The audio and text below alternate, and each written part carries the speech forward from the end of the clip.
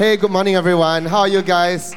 I think it's not too late to still say Happy New Year. I think because especially some of you are meeting for the first time, especially for the visitors, welcome to our church. I'm Pastor Fergus, pastor this church together with a great team, including Pastor Ramesh sitting over there. So we'd love to get to know you. Now, it is a new year, and I think last week I did say to all of you guys that I'm a bit of a New Year goals junkie, okay? And so today we'll still remain in that space. In fact, we are in the second week of a little series that I call New Year, New Things. Okay, how many of you guys you like starting new things in the new year? It's your thing, right? Okay, I see some of you guys, and then for some of the rest of you, maybe you're a bit more realist. It's like it's just a calendar thing, you know. It felt like the same yesterday, feels the same tomorrow, you know, and that's okay.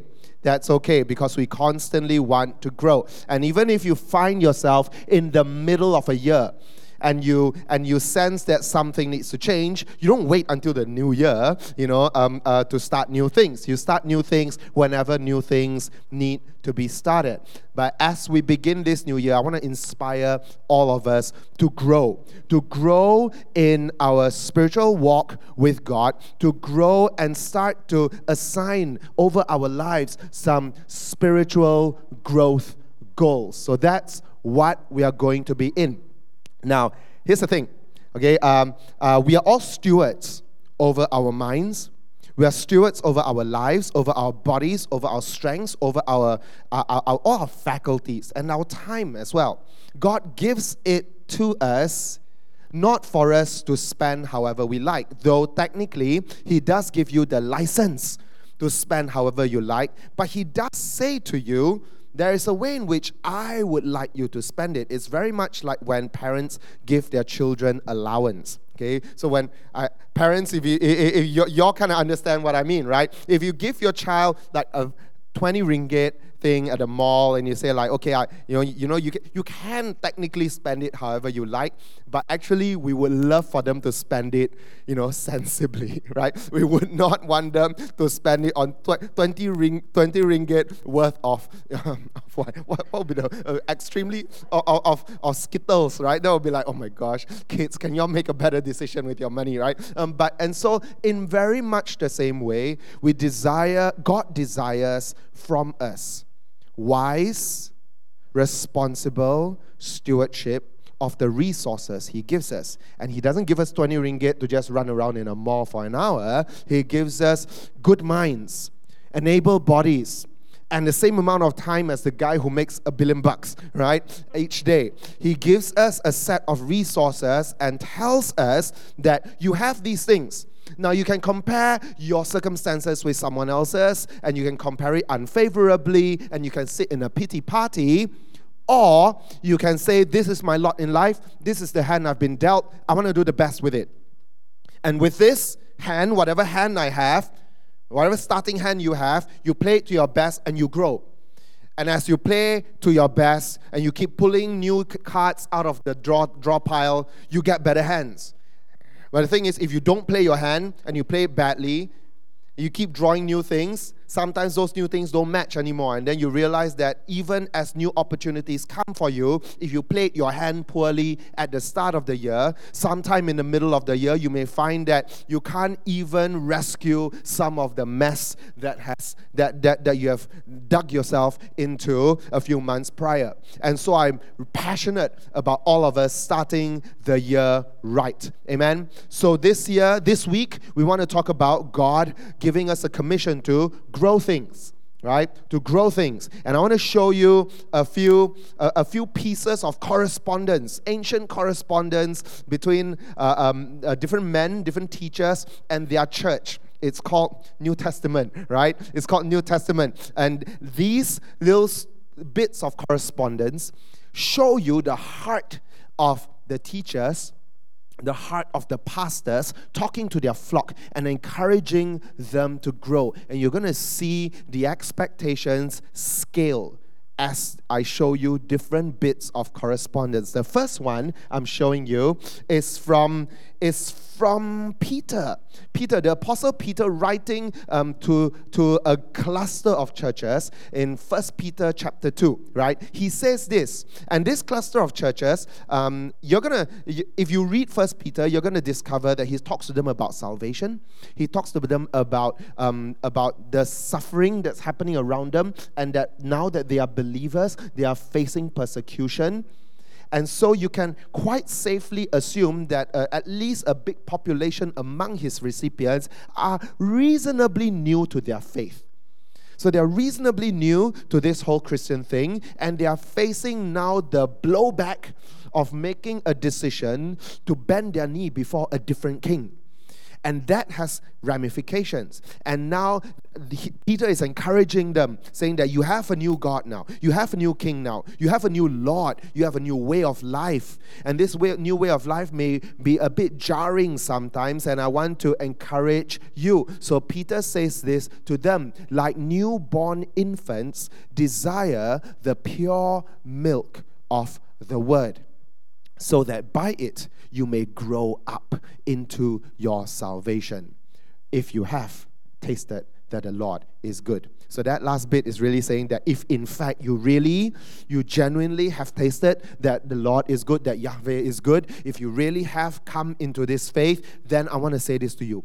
Crave the word the way a baby craves pure milk. I was just having a conversation before the service started that babies, it's just something about babies that are magnetic, and when a baby walks into the room, or mom brings the baby into the room, 5-6 people will gather around them, and like, and you won't see that happening with toddlers, right? So there's something about a baby, and maybe it's because babies can't run away, maybe it's because they are vulnerable and they're just so sweet and small and they're just emanating cuteness. But the thing about babies is there's one thing that they just need. They need the mother's love, and they need to drink milk, and that nourishes the child.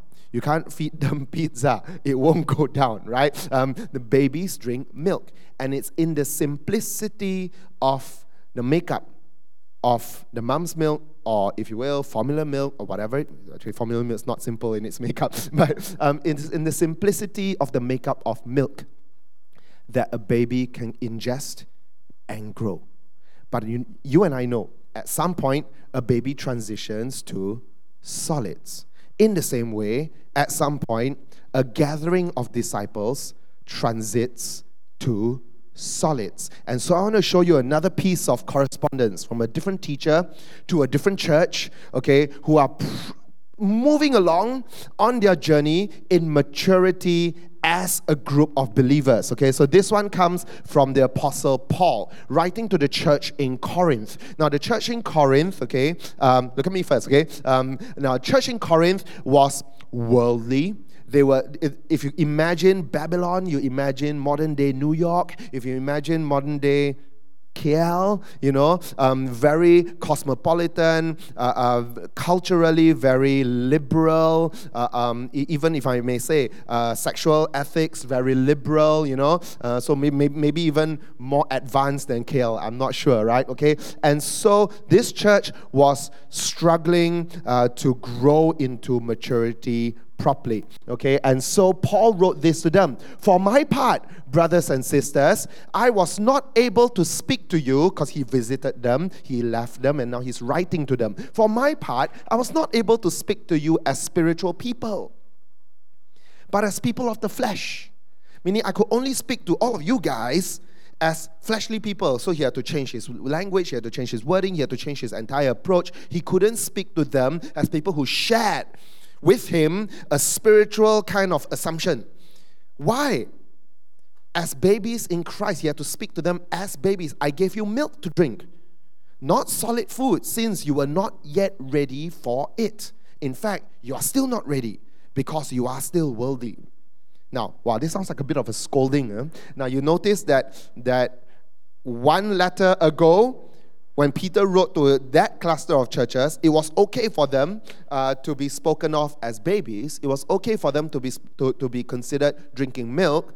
But in a different setting, Paul is saying to them, guys, not okay anymore. I expected more from you. Actually, what was happening there, the church was got people suing people lah, and then this guy having an affair with another person's mother-in-law, having an affair with his own mother-in-law, or something like that, stepmother. Yeah, someone was sleeping with his stepmother, and there was all kinds of scandals happening in that church. They were fleshly, they were worldly, and so Paul was saying, I expected more from you guys. You all should have matured more by now. Now, I want to show you the next piece of letter. Okay, the next piece of letter comes from the writer of Hebrews. We don't know who is the author of Hebrews, but we know that he was dealing with a situation that seems even more advanced than the case in Corinth. Okay, so the author of Hebrews says this, in fact, though by this time you ought to be teachers. Wow. So not only I expect you to share spiritual assumptions with me, not only do I expect you to have matured a little bit, by this time now, this is an even more jialat church, right? It's the church in Jerusalem, actually, right? In fact, by this time, though you ought to be teachers, you need someone to teach you the elementary truths of God's word all over again. You need milk, not solid food. So it's the same issues. Same issues that 3 different pastors are facing. And he goes on to say this, anyone who lives on milk, being still an infant, is not acquainted with the teaching about righteousness.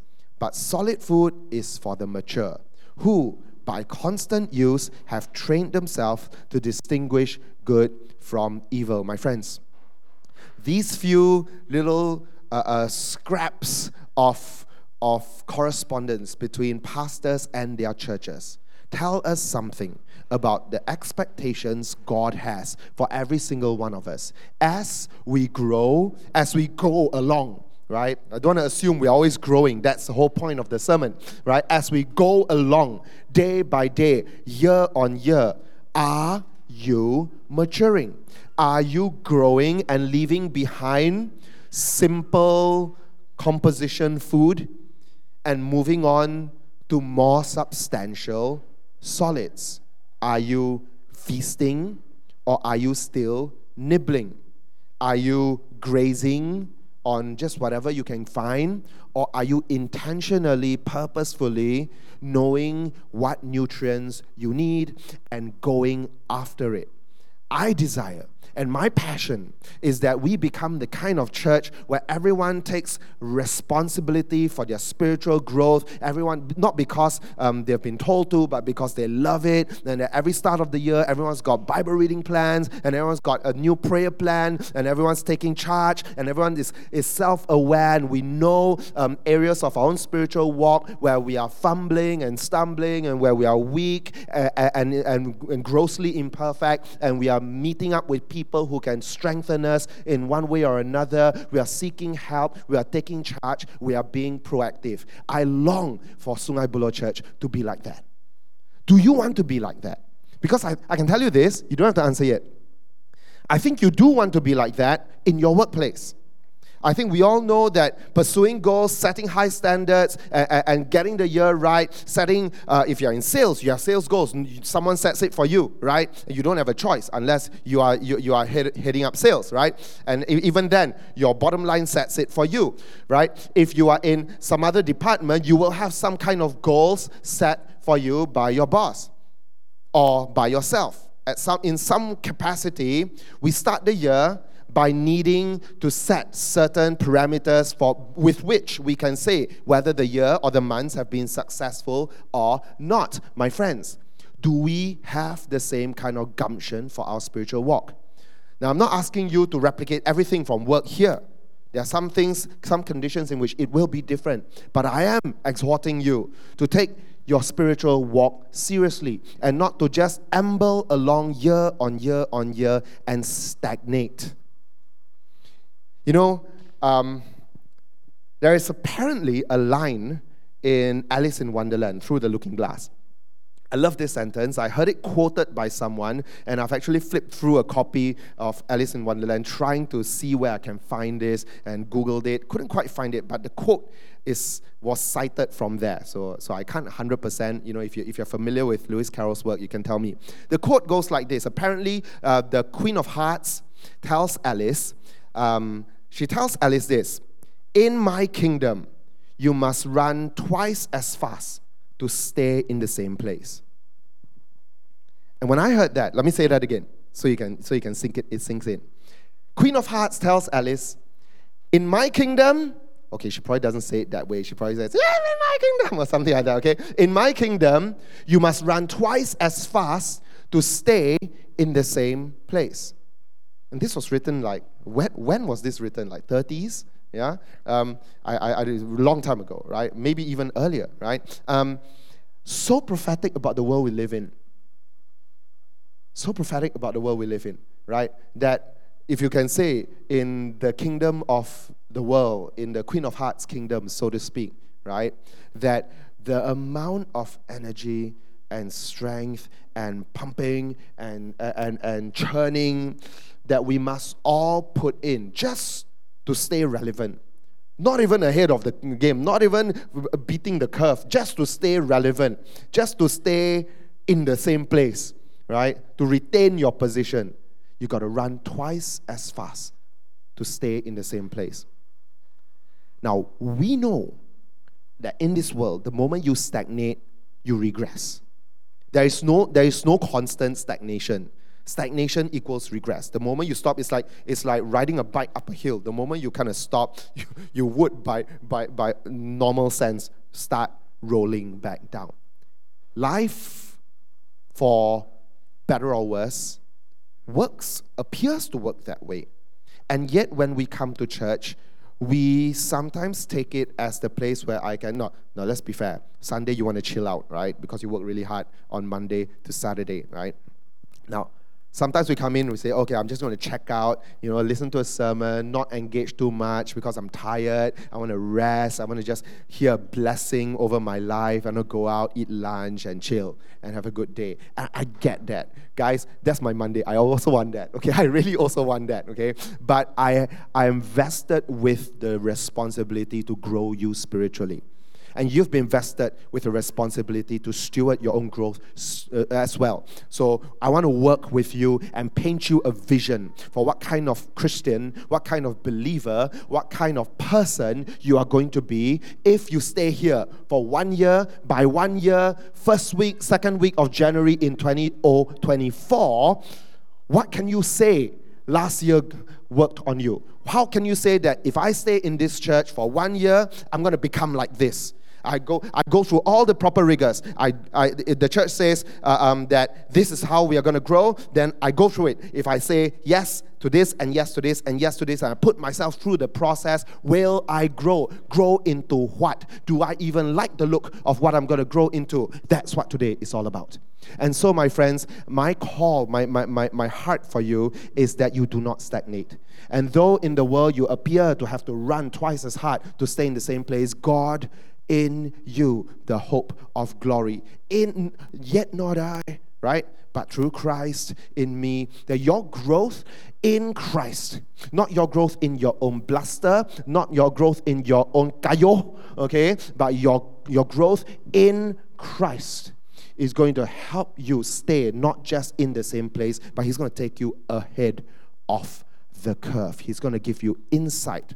Now, I say this as generalities. I genuinely, though, believe that when you put yourself into God's hands to grow, He is going to grow you in ways you cannot expect. And He's going to start having an intimacy with you where He can speak with you and give you vision and insight that's going to blow your current day mind. And with that, I want to show you a few things. Okay? Oh, there's more. Apparently there's more. It's okay. Okay, I want to show you this. We want to grow in our command of the word, commitment to prayer, and community with believers. Okay, these are the three things. I want to simplify it for you, church. This year, these are the three things we are going to grow into. Number one, we want to grow in our command of the word. Number two, we want to grow in our commitment to prayer. And number three, we want to grow in our community with our fellow believers. Number one, the command of the word. In 2 Timothy 3, it says here, you know, Timothy, you, Paul speaking to Timothy, his protege, right? That from infancy you have known the sacred scriptures. So this is speaking a little bit to you. If you grew up in a Christian home, and you kind of were Christian from the time you were a kid, then this is speaking almost directly to you. You've known your whole life, had exposure, either hearing it or seeing it lying around your house. You have exposure to the sacred scriptures, which are able to give you wisdom for salvation through faith in Christ Jesus. Now I want to say this, if you are a convert, you didn't grow up the way Timothy did or the way some of y'all did, and you came into this Christian thing, afresh and new, and your childhood was very different, this can also apply to you, especially the next part, because all scripture, speaking of the Old Testament, we sometimes use this and include the New Testament, and in some ways it's accurate, in some ways it's true, but it's not the most accurate way to think of what Paul is saying. He's speaking about the Old Testament that Timothy has, right? All of that scripture is inspired by God.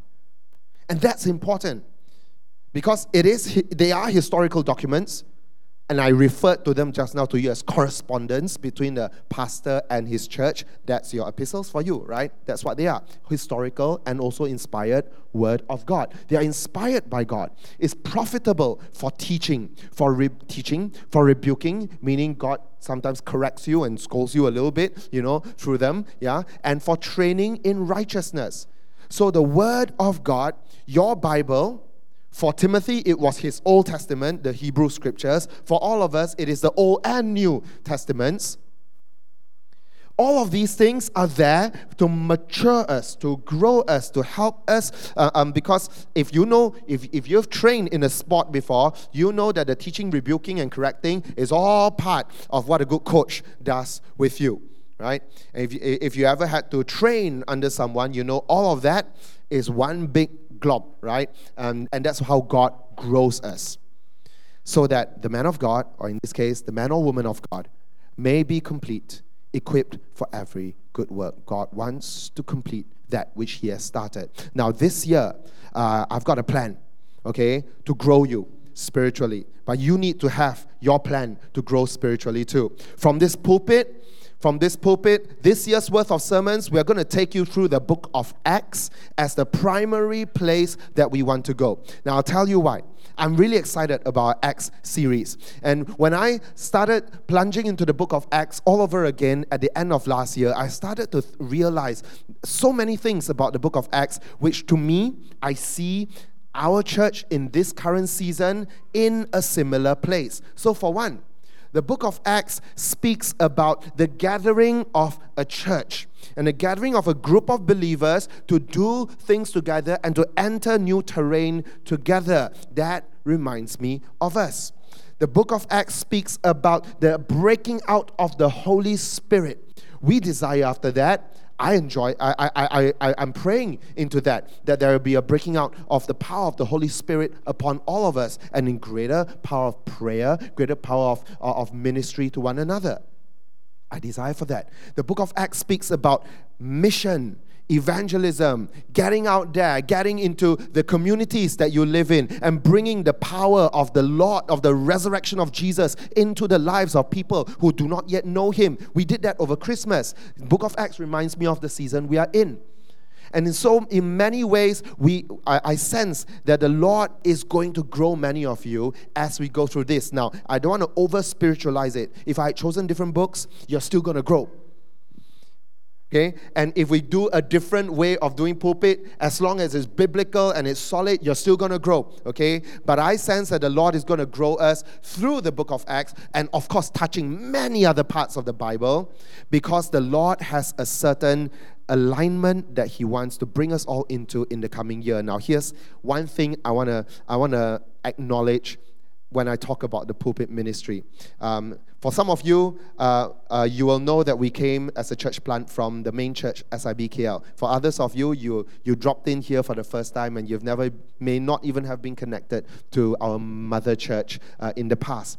But one thing I want to really give thanks to Pastor Chu and Pastor Lee Chu, our senior pastors, for, is that when they guard their pulpit and when they preach from it, and that's a pulpit that I grew up being trained under them, is that they always assumed the best of their listeners. They always assumed that their listeners were ahead of the curve, could understand, were highly intelligent, and will get it. Not just will get it. Pastor Chi always tells me they've got a strong nose, Fergus, for good and bad theology. And if you're winging it and you wing it wrong, they're going to write to you, or more likely, they're going to write to me, right? And so, Pastor Chi always reminded me of the importance to assume high things, right, and good things about your listeners. So you won't hear Pastor Chu dumbing it down or you're oversimplifying it, assuming that his people cannot understand. That's something that I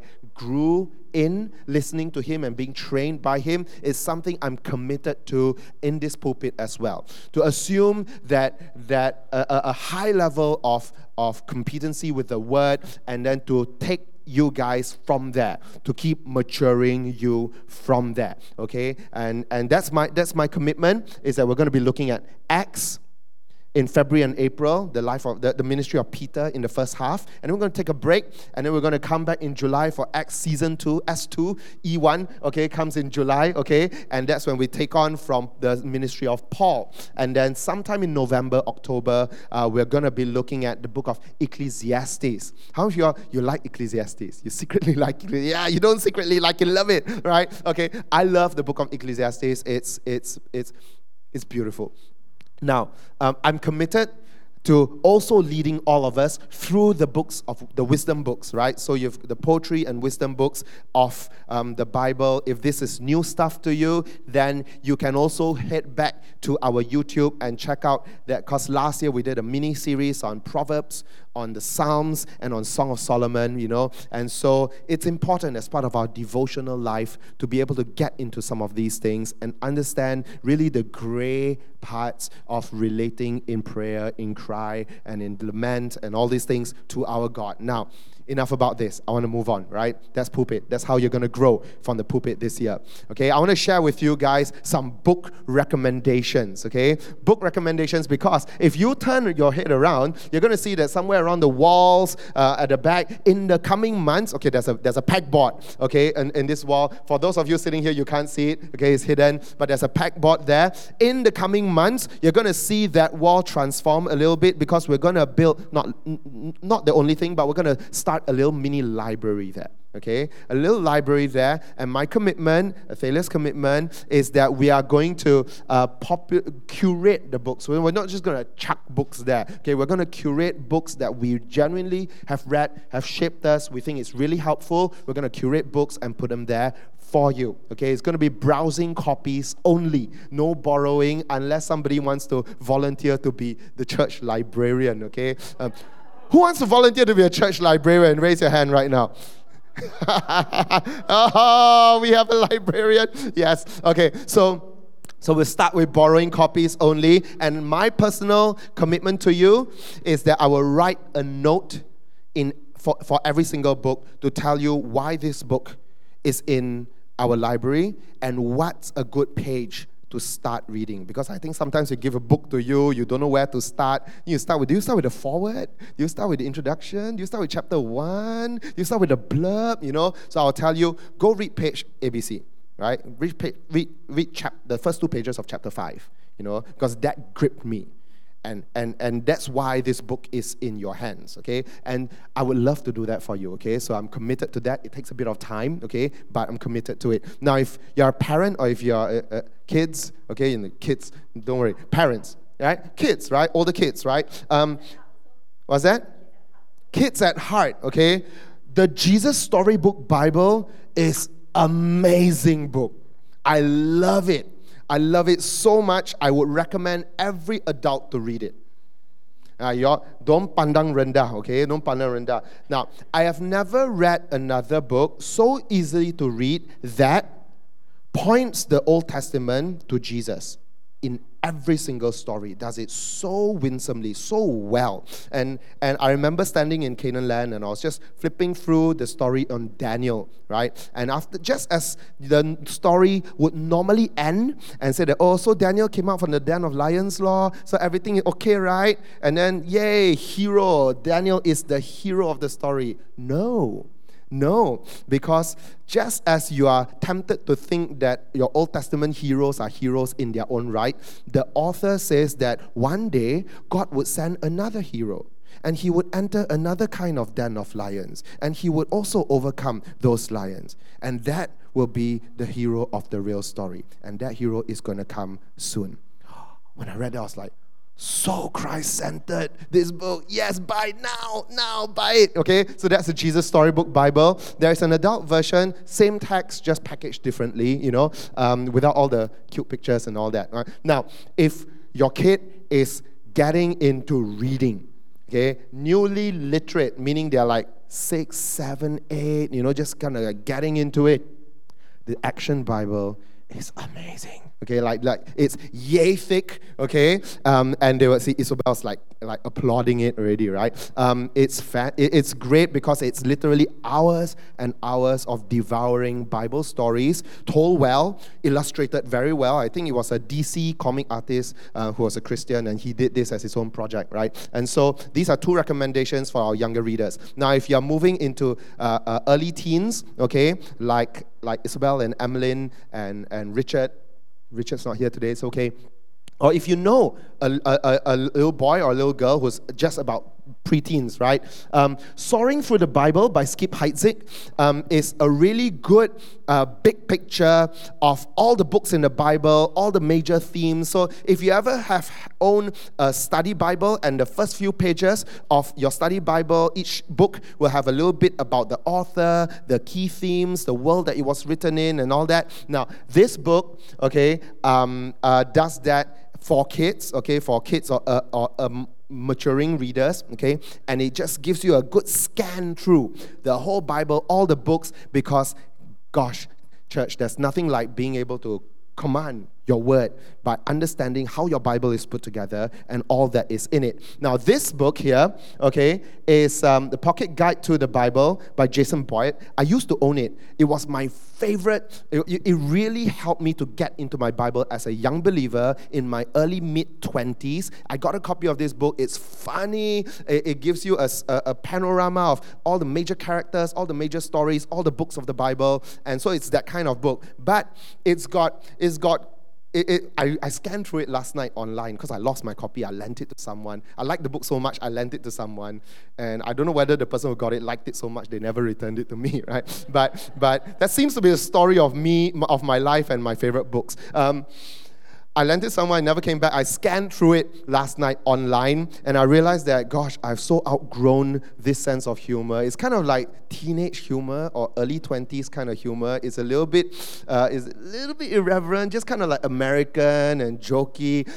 I loved it at the time, and so if you're buying something for a teenager to help them to kind of like be able to grip and have fun understanding the Bible, I would still recommend this, even though I've outgrown it. Right? Now, I want to show you a few more books that are for all of you. Okay, for all of you. At a time when I was growing, facilitating word in cell groups as a cell leader, this book, Living by the Book, really helped me. It helped me to understand how to ask questions and how to do study in word. This was the book that I got the quote. If you see a therefore, you need to know what the therefore is there for. Okay, so I love that quote. Every time in the Bible, if you read the word therefore, you need to know what that therefore is there for. Okay, it's a funny pun. It's good. I like it. Okay, but what I'm telling you is that book really helped me to understand how to break down a text, how to do deeper study, So I found that very helpful. Now, this book here in the middle, Athalia and I both love it. I think she loves it more than me, not because I love it less, but she loves it more. How to Read the Bible for All It's Worth is by Gordon Fee. Gordon Fee recently passed away. He's like one of the top seminarians out there. Now, this book will show you same thing. It's like a bit like an adult version of something like this. It scans through all the books of the Bible. all the genres of the Bible, okay? And it helps you to understand issues like translation, like genres, like the different styles of writing, the literary things happening here is different from there, and so it really gives you a very solid grip on how to read your Bible, okay? So I really highly recommend this if you are a serious student. Okay, you say, I want to take stewardship over my learning. This is an excellent. In fact, of all the books I'm showing you, to hit kind of like a good middle ground, you're serious about learning, hit this first, okay? Philip Yancey's book, The Bible Jesus Read, really takes you into a few parts of the Old Testament. It helps you understand the Old Testament. How many of you find the Old Testament mysterious and difficult to get into? Yeah, you can just raise your hand. It's okay, because I think quite a lot of us actually do find the New Testament easier. Okay.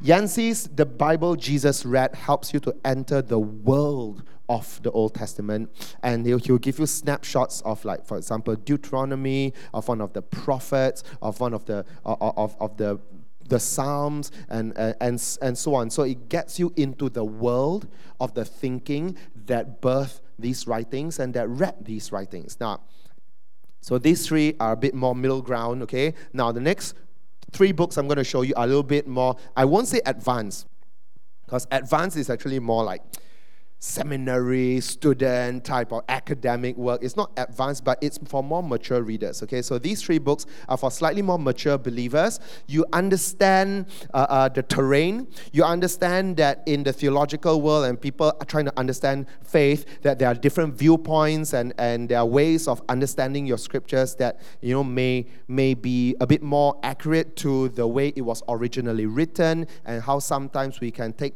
interpretations a bit too far. Now, these 3 books I find quite helpful. So this one, How to Preach and Teach the Old Testament for All It's Worth, is not just for preachers and teachers.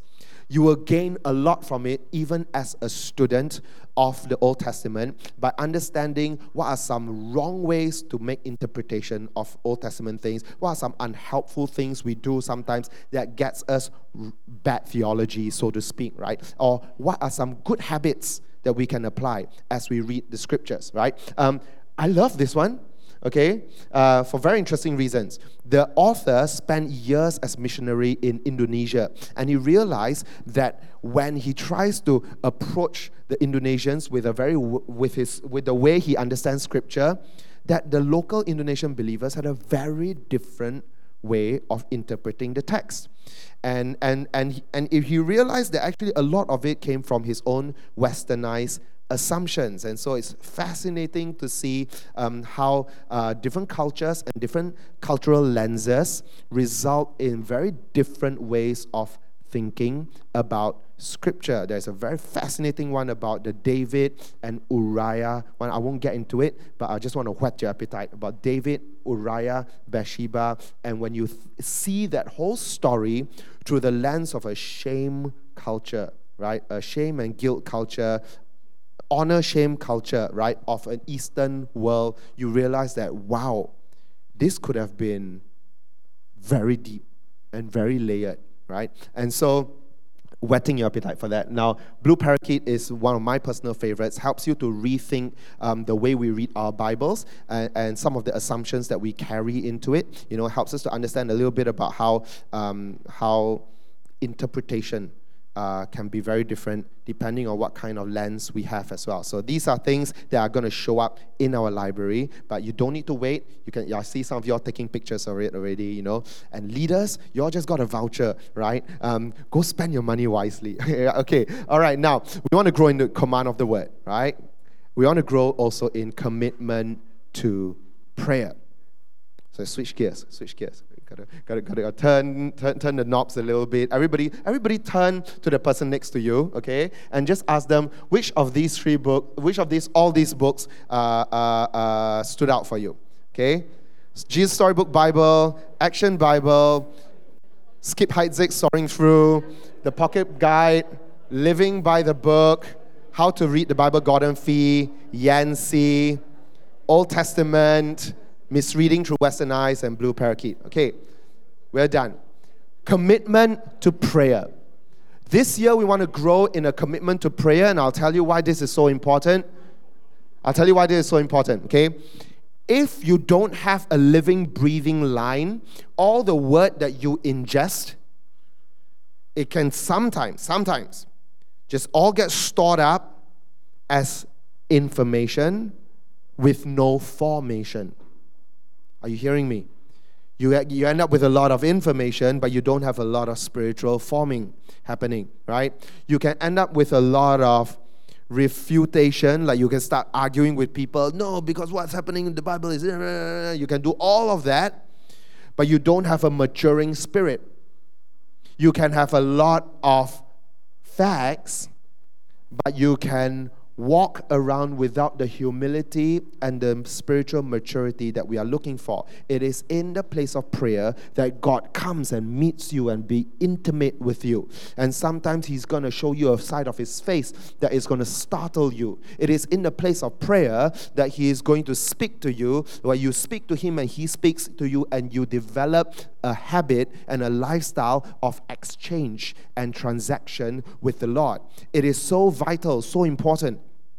And if I may say one thing, that it is in the place of prayer, when you pray together, that you finally learn to understand what it means to hear the Lord as a community of believers.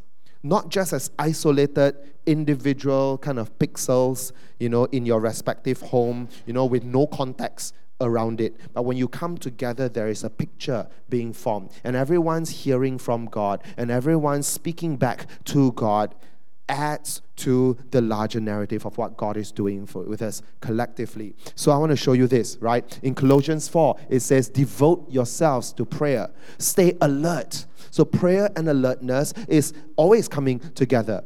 Watchmen stay awake at night to watch the horizon. When watchmen watch the horizon, you know what they're watching for?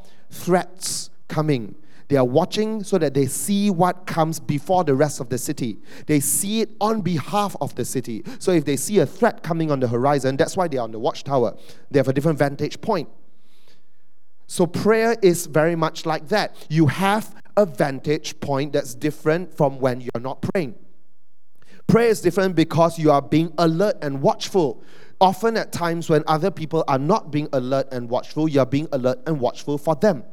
And you are doing this on behalf of those who can't, or on behalf of those who are called to something else at that time. Every single one of us are called to pray, to be watchful, and to hear, and to be sensitive and alert to what God is doing and what's happening in the world on behalf of those who are not yet in the faith where we are at right now.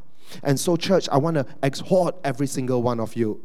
Take your prayer life seriously, because God takes His speaking to you seriously. And if God takes His speaking to you seriously, but you never open the door to receive His speaking in, then I'm not quite sure why we have hands and feet to walk to doors. He's given us the power to steward our gates. We are gatekeepers over our senses. We are gatekeepers over our ability to speak and listen, to our receiving and our giving. But He has ordained it, decreed over us, His desire to keep speaking and His desire for us to keep hearing. Now, that's now our part, to take our prayer life seriously. And so I just want to share with you guys something I'm very encouraged by. Our Dominate Altar on Saturdays is now going to have a new duration. We are going from 1 hour to 1.5 hours. And I'll tell you why. It was originally 1.5 hours. Then pandemic struck after we ran it for 3 months physically. And for the last 2 years, we've gone back to a 1 hour online kind of format. But we want to encourage more people to come physically right now. And so we want to take you. Pastor Ramesh is the primary custodian of the prayer kind of like teaching and training in our church. And so Pastor Ramesh has a plan for you guys to grow to understand the dynamics of prayer, to understand what intercessory prayer is like. That's a bit like the watchmaning thing that I just told you, how you can intercede for other people, pray on other people's behalf, and then to go deep and intimate in devotional prayer, and to see how we can go to the next level of prayer by bringing in prayer and fasting, by praying over issues of injustice, and so on and so forth. Now, my friends, this is important. I want to give you guys one spiritual goal this year. Your spiritual goal this year is to make attending Dominate Altar a part of your week. That's my challenge for you. I don't mean once a week, once a month. I mean make it a part of your new weekly rhythms. That's my challenge to you. Turn it into your weekly rhythm. So the things that you used to do on Saturday mornings, I want to encourage you to go back to your calendar and see, can I do those things elsewhere in the week? Can I spread them out into different parts of the week? Has my calendar gone through its own kind of evolution such that maybe God has been already freeing up capital elsewhere so that I can do some of my Saturday morning things elsewhere, so that I can come on Saturday mornings and pray as a church family together? That's my challenge to you.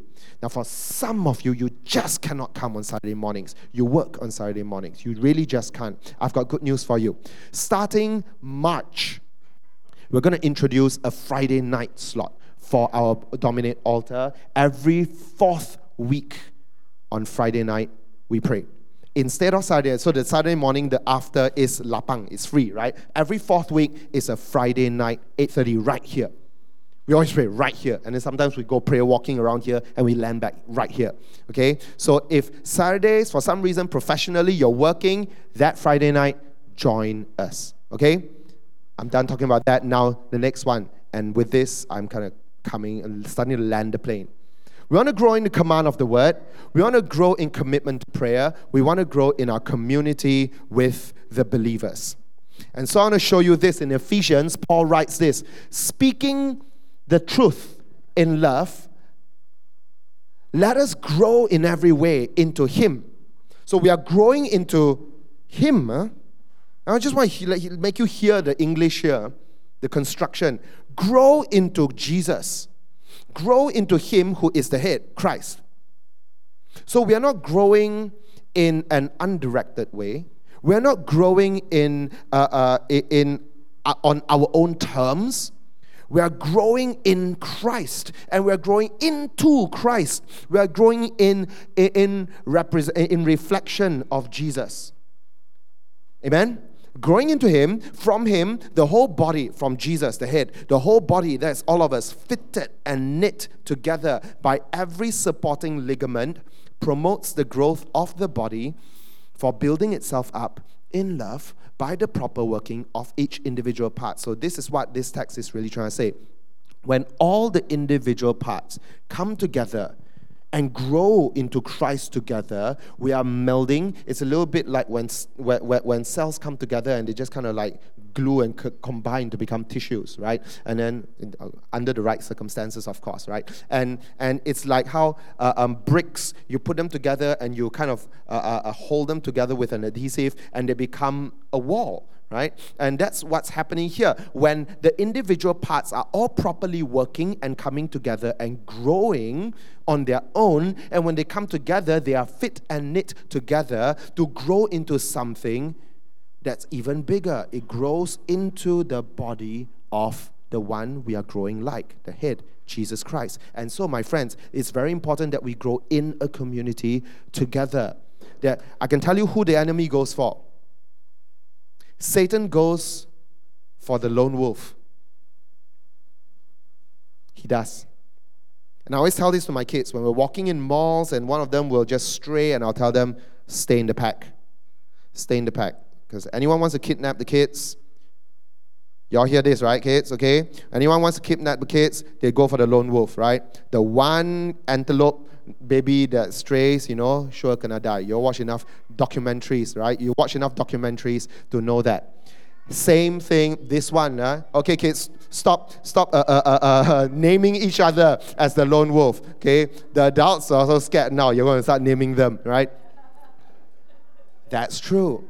But when you stay together, God uses the family to protect each other. Now, I can't tell you how important it is, especially in this age where people are so easily isolated through social media and through our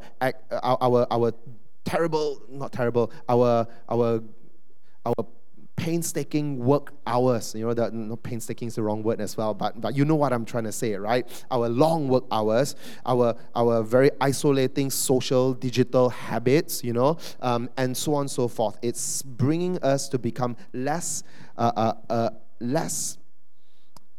astute in coming together as a family. All the more we have to come together, or to use the language of the Queen of Hearts, we have to run twice as hard, just twice as fast, just to stay in the same space. We really need to put work into building a church family. Now, this year, I want to encourage you to be part of a cell group. Okay, I want to encourage you to be part of a cell group. We've got 7 cell groups here in our church, okay, and we've got 7 cell groups here in our church, and 1 more cell group that is new, that is being birthed a little distance away from us, but don't worry about that. I want to acknowledge all the cell group leaders here. I know I've only got space on this for 4 photos, okay. I want to encourage all the cell leaders. Can you just stand to your feet? All right, cell leaders, can you rise to your feet? We've got Nyom and Melissa over there. They lead a cell called God's Glory. We've got Jack Ng over there. He leads a cell called Bow and Arrow. Okay. Now, some of our cell leaders are not here. Some are traveling. Some are working, and so on and so forth. Okay. But I want to encourage. Okay. Stay standing, okay? All of you who are in a cell group, stand, okay? Meaning you attend regularly. You attend a cell group regularly. Full of joy, rise to your feet. Bow and arrow, rise to your feet, feet of Jesus. I see some of you. Zone leader, rise to your feet. Zone leaders, risen to their feet, right?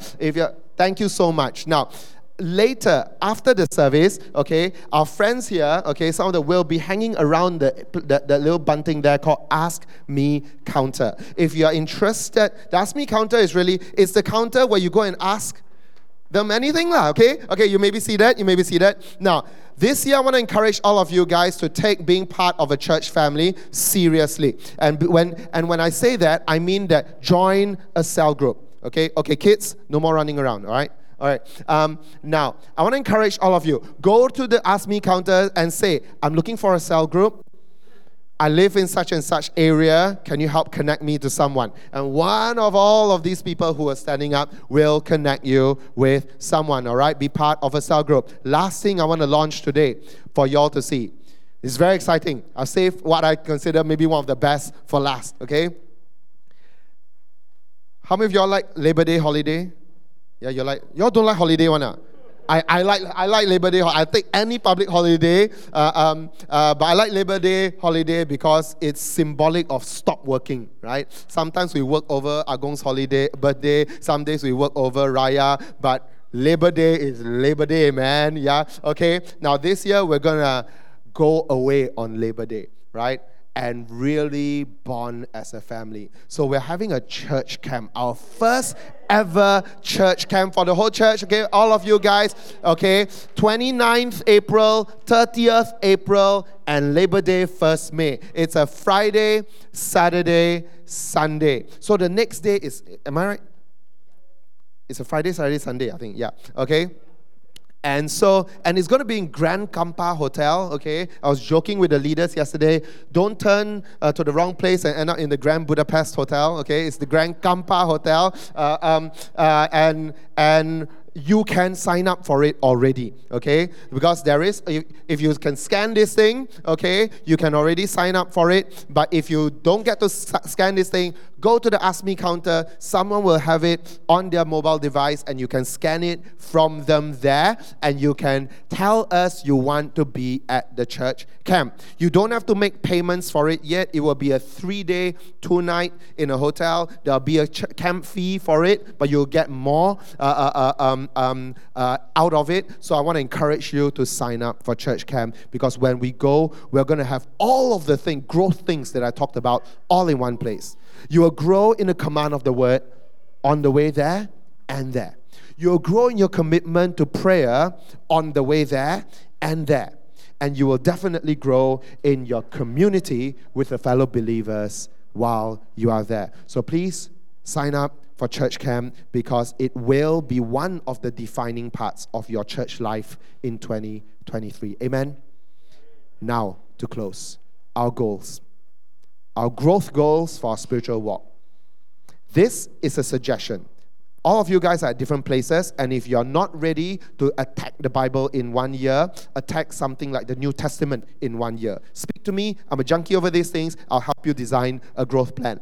But the word goal that I have for you, read the Bible in 1 year. If you go to the Ask Me counter later, I have prepared a stack of it's a Bible reading plan that really helps you to read your whole Bible if you've always failed. Because you read Genesis, Exodus, and then near end of Exodus, it gets really tedious because there's all this, Jack is holding it up right now, okay? Go there, get it from him. End of Exodus, it gets really hard because there's all these Levitical priestly garments and all these things, and you're like losing interest. Leviticus, if you didn't die in Leviticus, you'll die at the start of Numbers. Somewhere, if you're trying to read your Bible sequentially, like within the first mile, okay, you're going to trip into a hole, and you might not get out if you're not an experienced reader or if you don't understand the full context. If you make it out from that, you're going to hit 171 chapters between Isaiah 1 and Ezekiel 48. 3 major prophets with Lamentations in between. Guys, that's not easy reading. It's going to be a lot of tears and judgment and prophetic stuff. And if you're not an experienced reader, you're going to kantoy there as well, okay? So and somewhere along the line, if you're going to read it sequentially, guys, you're only going to hit the Jesus story in Q4. I don't want you to hit the Jesus story only in Q4. I want you to hit the Jesus story constantly. And so the Bible reading plan that I've made for every one of you spreads everything out. It helps you to clear small books early so that you're winning and it's fun and it's rewarding. It helps you to touch the Jesus story constantly so that at the end of the year, you actually read the 4 Gospels, Acts and Romans twice through, and everything else once through. And there are enough break days for you to feel like you can miss a day and not have to have this dreaded, I have to catch up every single day I miss kind of thing. Because there's about 4 to 5 days of reading a week, and that's it. You've got like 2-3 days, of break days where you can catch up or read different things, okay? Now, that's my word goal for you. I have a prayer goal for you, right? I told you my prayer goal. Attend Dominate Altar every week, okay? And here's the thing. There's a community goal for you. Become part of a cell group this year. And I have another community goal for you. Sign up for camp. Okay? Now, you may have your own spiritual growth goals. I have a more broken down version of my own spiritual growth goals this year as well. And I want every single one of you right now to make a commitment to grow in one area. Because you owe it to the Lord. In your own stewardship. And even if some of you, I don't want to be presumptuous, you may not even be Christian. You may not even have given your whole life and you've bent your knee fully to Jesus and say, you are my Lord, my Savior, my God, my King, everything. Okay? And that's okay. And for you, you can say, my growth goal this year is I would just like to learn more about Jesus. And that's how I want to steward my exposure to church. I want to learn more about Jesus. That's all. And that's a great growth goal. And for the rest of you, I want every single one of you to pick one. And then share it in your cell group or share it with your spouse. Share it with someone who can hold you accountable and walk on this journey together. Amen? Amen. Right now, I want all eyes closed. All eyes closed. All heads bowed. Whatever that is, it is that growth goal that the Lord has put in your heart. Is it a word growth goal? Do you want to attack your Bible better this year? Do you want to be better at setting realistic Bible plans? Do you want to grow more discipline in picking a sensible time of the day to read your Bible? Or do you have a prayer plan? Do you want to just say, God, I want to pray better. God, I want to hear your voice. God, I want to learn to pray the scriptures. Or maybe you feel convicted, yes, Saturday mornings I can give to God. Is it a community goal? God, I've been a lone wolf for so long. I want to come into a family and understand what it means to yield some of my individualism in favor of being part of a collective. Lord, whatever it is, I want to commit my growing into your hands today. Church, I want you all to rise right now. I want us all to rise. Hold your hands open in front of you. I want to open the altar for ministry. If you have, I'm going to make it quite specific. If you're the kind of person, you're quite jaded with setting goals, because you feel that all these resolution things, tak jadi one, always broken one, and you're quite skeptical about this whole process. But the Lord is saying, okay, I hear you, but still I want you to steward your growth. So I want to be with you. I want to lead you. I want to walk with you. And I know it has been hurting to try and fail many times. This time I want to do this with you. If that is you, in a moment I want you to come to the front, because we want to pray alongside you. If a different group now, if you're really determined, and maybe this is your first time really doing this in earnest, and you're saying, God, I really want to get this right. I really want to steward my growing with you right. I have not really done it in an organized way before. This is the year. This is the year. I want you to step to the front, right? Don't worry, no one looking around, all eyes closed anyway, all heads bowed anyway, okay? But if that is you, I want you to take a step forward. And someone will be here to pray for you. Can I have the prayer team coming to the front, ready to minister as well? If that is you, you want prayer, come to the front, right? We'll pray alongside you. Amen. Come, let us pray. Let us pray. As we're going to worship, I want every single one of us to engage. The altar is open. Come forward and be prayed for. Amen. Yeah. Father, we thank you, Lord God. We commit this year into your hands. Yes, Lord. We commit our aspirations into your hands. We commit our stewardship into your hands. Lord Jesus, may you be in our daily walk. May you be with us each morning as we begin our day. For your faithfulness is new every morning. Yes, Lord. May you be with us as we regularly review our habits and our walk with you. May you give us insight into where we are going well and where we can keep improving. May you bring people around us to strengthen our walk and to keep us on the straight and narrow. And may you be real in our hearts, so that when we encounter you, Lord God, we don't even have to put in so much effort, in the sense that when you convict our hearts, Lord, we pray that the conviction will be so powerful, so real and tangible of our lives, that who would not be drawn into a close walk with you. So Lord Jesus, I speak your blessing over our church on this morning. May the Lord bless you and keep you. May the Lord turn his face to shine upon you and be gracious to you. May the Lord turn his countenance toward you and give you shalom. And all of God's people say, amen. Amen. And come, let's just give God praise. Amen. Let's give God praise. I'm not sure if there's a little bit of kueh in the cafeteria, but if you like, you can go and check it out and help us finish up all the kueh. Until I see you guys both physically and online, God bless you with a fantastic week. We'll see you. Love you. Bye-bye.